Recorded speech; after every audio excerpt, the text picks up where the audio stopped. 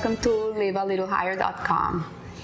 This week we read two parashas, a double portion of Parasha Matot and Masei.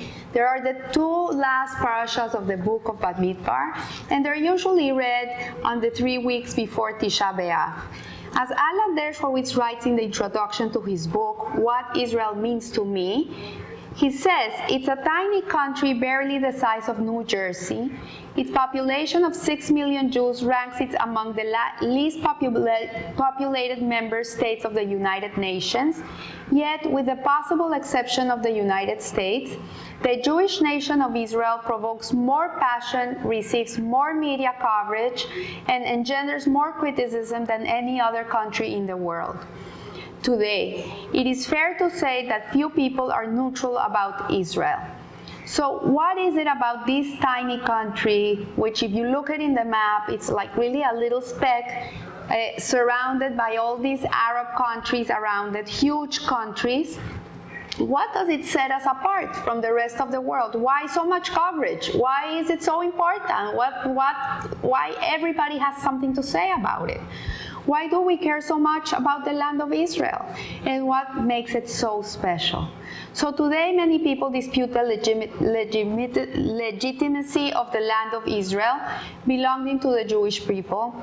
We can see it every day in the United Nations. We see it with politicians, with the BDS movement, people disputing the right of the Jewish people to live in their land, in their homeland.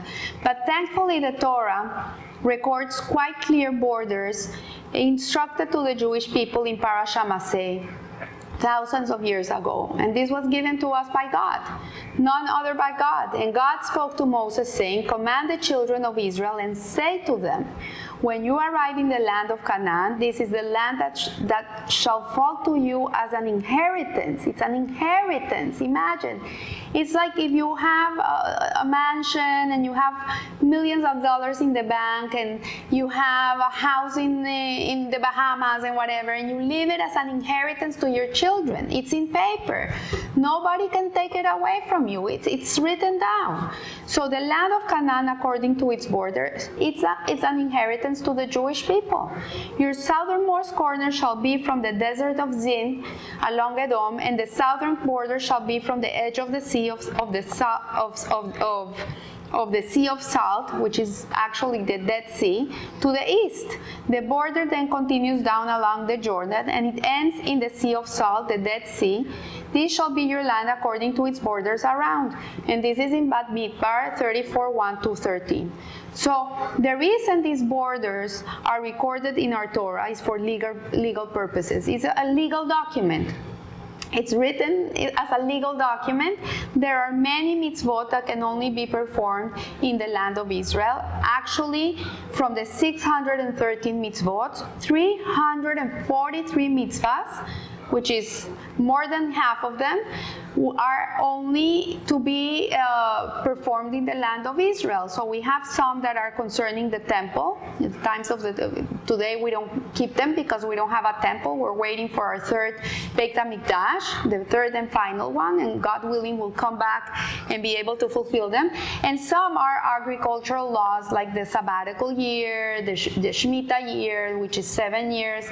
We plow the land, and on the 7th year we let it rest, and this is something that is only done in Israel. You don't have to do it anywhere else, and they cannot be fulfilled anywhere else. So this helps us understand what is so special about the Holy Land.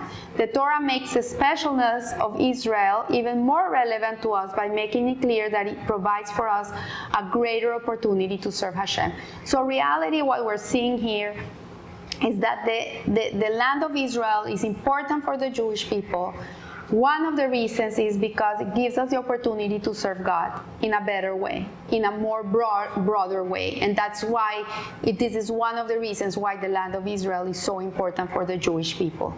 Many of our blessings and prayers are full of our yearning for the land of Israel. We pray the Amidah 3 times a day, the Shemon Ezra, and we're 18 blessings, most of them mention the land of Israel. When we do Birkat Hamazon, the blessing after we eat bread, we mention the land of Israel. When we perform in a wedding, we mention Jerusalem. So it's part of our life. It's part of our everyday life. It's in our psyche. There's not one day that a Jew doesn't go by without thinking about his loved land. And so, as it says in the Amidah, raise a banner to gather our exiles and bring us together from the four corners of the earth into our land. Blessed are you, Lord, who gathers the dispersed of his people Israel. And every year when we end the Pesach Seder and the Yom Kippur prayers in Neilah, we say Leshana Haba B'Yerushalayim, next year in Jerusalem. So this is something that we are yearning for. We're always blessing ourselves to that we should be next year in Jerusalem. It should be now. It should be now. So until this very day, people kiss the earth when they land in the land of Israel. I remember the first time I went to Israel, I think I was 12 years old or maybe less. I went with a group of kids that they took us from Colombia. And I remember the emotion when we landed and everybody came down of the plane. Now today, you go out and there's like a tunnel that you go through. You don't go down into the street. But in those days, the stairs went down and we would come down and everybody would kneel and kiss the ground. I remember, I did it. There's a story of a rabbi, a very big rabbi, I don't remember his name, but when he goes to Israel, he buys a first-class ticket, the first chair in the plane. Why? Because he wants to be the first one to land in Israel. And when he leaves, he buys the last chair in the plane, the last in the back. Why? Because he wants to be the last person to leave Israel. So this is something that is so inside of us. It's in the DNA. It's part of ourselves. It's part of who we are. The Jewish people are the Jewish people, the Torah and the land. It's the connection. It's a marriage. You cannot live one without the other. If you're missing one of them, then we're not complete. So we see here that Israel is really very important to us. So a person doesn't need to be religious to feel this love. Actually, there's many people who are not observant of Torah and mitzvot, but nevertheless, they would give their lives for being Jewish and for their land. It is something that is in our DNA. So what is it that gives us such a feeling of ownership and belonging? What is it? History can be a great reason and international recognition too. Like we can read books, history, yes, the Jewish people after the Holocaust, the United Nations, they gave it to the Jewish people, they deserve their homeland. We can go back to the Inquisitions and pogroms and everything that happened to us. We can even go trace it to the Torah when the Jewish people left Egypt and even when Abraham came to the land of Canaan. But there is something more than that. As for the historical claim to the land, it is true that Jews have lived in Israel for a very long time. But they have also lived outside of Israel for a long time. Like you have Jews living in Rome since the times of the Second Temple. For 2,000 years they're there. But nevertheless, they cannot come and say Italy is ours because we've been here for 2,000 years.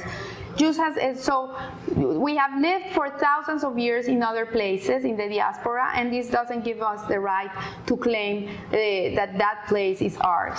And also, as for international recognition, especially in the days, this is an even shakier argument that, okay, the world can recognize that Israel belongs to the Jews. Many don't. But the Israeli Declaration of Independence states, this recognition by the United Nations give the right of the Jewish people to establish their state is irrevocable. But what would happen if the United Nations would revoke its acceptance of Israel as a Jewish state? What would happen if tomorrow they decide no more? The Jewish people don't belong there, they should be given to the Palestinians, and they should leave. This is not for them. So it turns out the only true and dependable claim we have to this land, to this holy land, is simply, and it's very simple, is that God gave it to us. That's the only reason that we have a claim to this land. Not because we earned it, not because we have fought wars and we won them, not because we believe we have a right to be there. No, the only reason that we have a claim to this land is because God gave it to us. That's it. So when Hashem established his covenant with Abraham Avinu, our forefather, he promised that the land of Israel would belong to his children, coming from Isaac, to make a point there. So on that day, God formed a covenant with Abraham, saying, to your seed I have given this land from the river of Egypt until the great river, the Euphrates River. And this is in Bereshit 15:18. So at the beginning of the book of Genesis, of Bereshit, it says, in the beginning of God's creation of the heavens and the earth.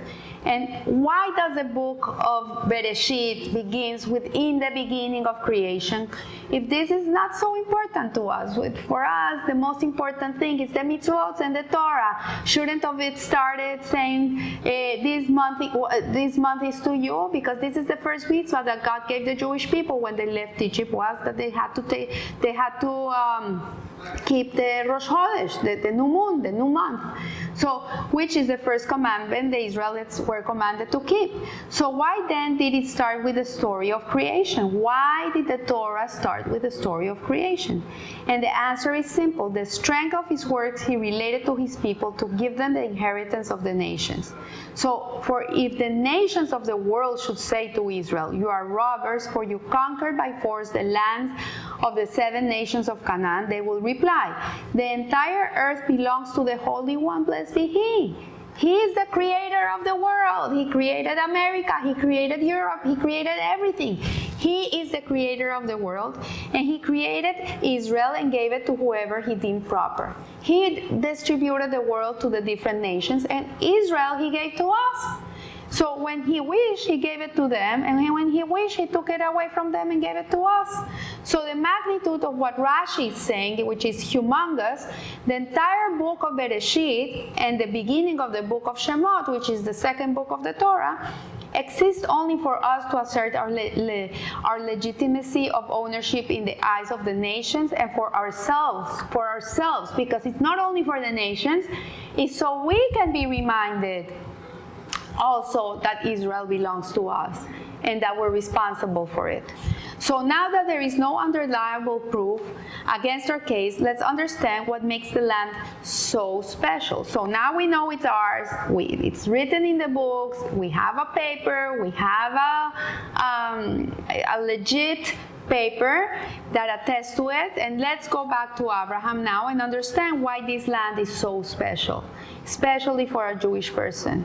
And God said to Abraham, go forth from your native land and from your father's house to the land that I will show you. Rabbi Berachia said, what did Abraham resemble? And so it says that Rabbi Berachia says that Abraham resembles to a bottle of perfume closed with a tight-fitting lid, lying in a corner so that its fragrant smell could not spread. When it was moved, however, its fragrance was spread. Similarly, God said to Abraham, travel from place to place and your name will become great in the world.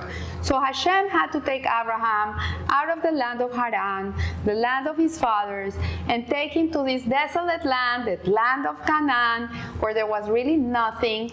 And he had to go and spread Yiddishkeit there. He was the first Ibrit. He was the first person that set himself apart from the rest of the world. He was the first person that recognized that Hashem runs the world.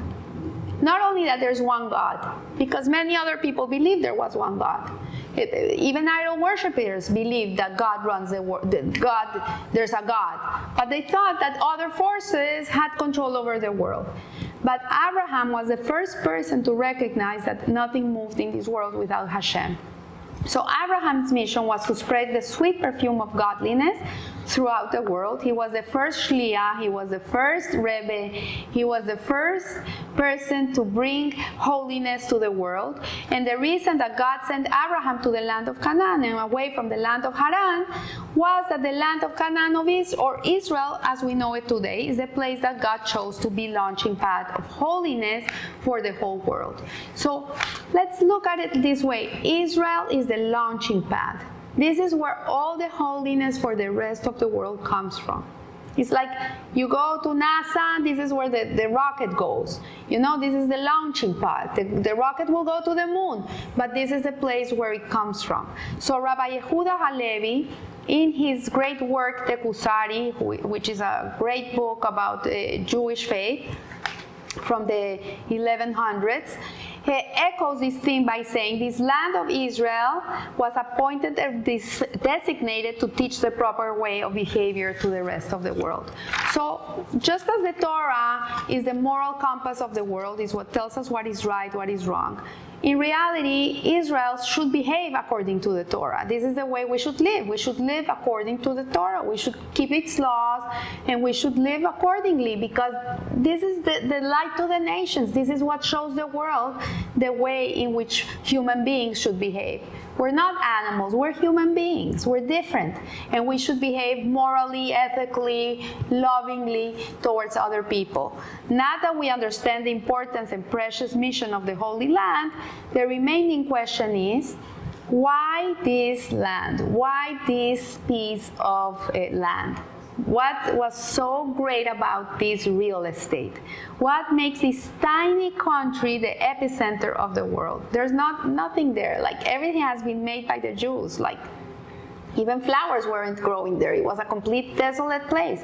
And why is it relevant to everyone? Why is this incredible country relevant to the rest of the world? Couldn't all this be accomplished anywhere else? Couldn't Hashem chose Uganda, or maybe a place in the Alps, in the mountains, where there's nobody and there's nothing and nobody wants to be there? So the world is so vast and big, and there are places that are so empty. So what is the fight all about? So the Rebbe Lubavitch Menachem Mendel Schneerson, of blessed memory, said, God did not choose the land of Israel because of the holiness in it.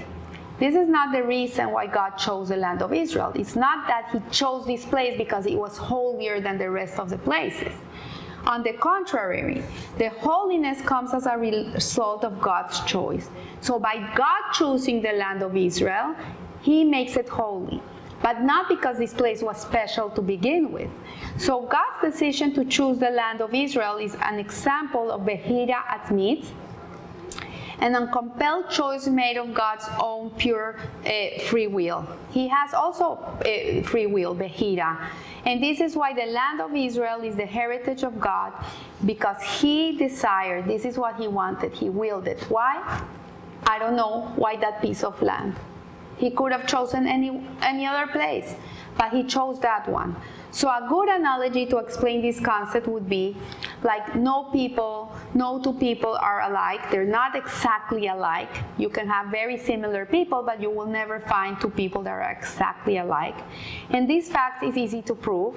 God made everyone different. Each person has their own unique qualities, their own unique purpose and meaning in the world and mission that make them special and unique and distinct. What I can do, you cannot do, and what you can do, I cannot do. Each person has their own job. And it's important that each person does what he has to do, because if you're not doing what you have to do, then the world is lacking of you. We're missing out on you.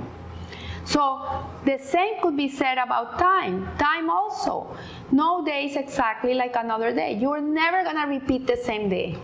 What you're living today won't happen tomorrow. What you're going to live tomorrow won't happen the day after. How you were 10 years ago, you're not now. Time is something that is unique. Every day is unique. Every second, every minute, every moment is unique. And we'll see. Every day has its own energy and its own purpose. Shabbat feels different from the rest of the week. Pesach feels different from Shabbat, even from other holidays, and someone with spiritual sensitivity will even feel that every day of the week is different. Most of us can really see that on Mondays. So we could also analyze this concept regarding space. Also space. Every country has its own character, its own foods, its own customs, its own way of dressing, lifestyle, and the country that was chosen as the environment in which the Jewish mission can be fulfilled is Eretz Israel. So every place is unique, every person is unique, every moment is unique. And in contrast with the land of Egypt, in which the land is irrigated by the Nile, like in the land of Egypt, it doesn't rain, it never rains. But it's a very fertile land because it's irrigated by the river. So people never have to look up and pray to God that there should be sustenance for them. On the other hand, in Israel, if we don't pray and we don't look up and we're not praying to God that it should rain, we will not get the rain. There's times that there's so much drought in Israel that they take thousands and thousands of school children to the kotel to cry to God and to pray to Him that there should be rain. So it says here that Hashem lured the Egyptian people into thinking that their strength and their might of my hand has accumulated this wealth for me.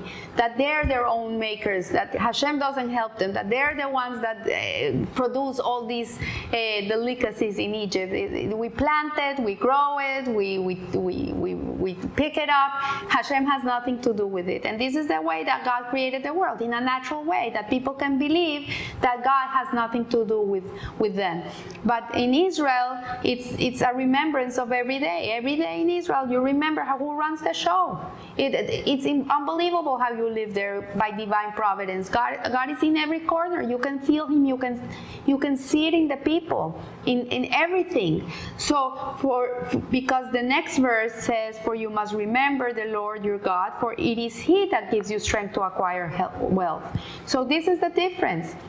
So we must always remind ourselves that Israel is much more than a land where we can be safe and protected by our very special IDF or some sort of economic miracle that we should be proud of.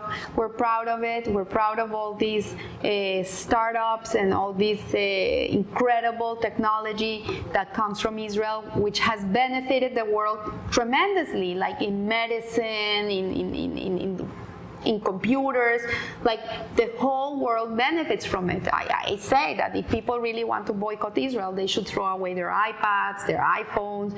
If they have any disease, like for example diabetes, they cannot use the insulin because it was discovered in Israel. And all these things that have been discovered in Israel, people should really boycott them but no, people don't, because they need them.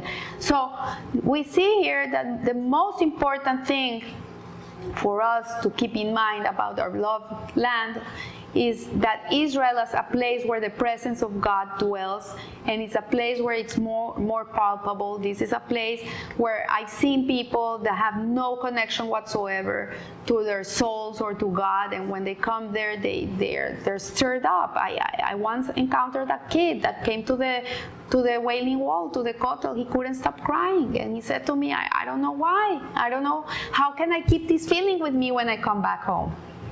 I felt God with me. So the divine intervention is mostly felt all the time in Israel. Israel is a place in which a Jew can realize his or her connection to God. The potential there is humongous. There's yeshivas, seminaries, all types of places where people can connect. And Israel represents the fusion of spirit and matter. That's what it is. It's a place where it's above the material. It's the material with the spiritual. I remember, and I've said this many times before, when my oldest child went to SEM for a year in Israel, she was very much into fashion, and she had to be buying clothes every week. And one day she calls me and she says, "Ma, you don't know, you don't understand. What's important there is not important here. It's meaningless." And it's true. People don't care about materialism in Israel. People are more simpler, because they really value what is important. They value life, they value their families, they value the land, the people. So when we keep the spirit of Israel in our minds, we can bring that fusion wherever we are. And by this, we can permeate the whole world with the sanctity of the Holy Land. In the prophecies of the Mashiach times, it says that when Mashiach comes, the land of Israel is going to expand to the whole world. The whole world is going to be like the land of Israel. That the presence of God is going to be felt everywhere. But meanwhile, while we bring Him, the Jew his responsibility in the diaspora when he's outside of the land of Israel is to make that place like if it's Israel. Wherever you're living, wherever you are, it's because that's where God needs you. He needs you there. Remember, you have a unique quality and a unique purpose. But in reality, the true purpose of a Jew in the diaspora, in exile, is to bring and permeate the whole world with the holiness of the land of Israel. God willing, that Mashiach should come very soon. So I wish you a blessed week, and remember, live a little higher. Thank you.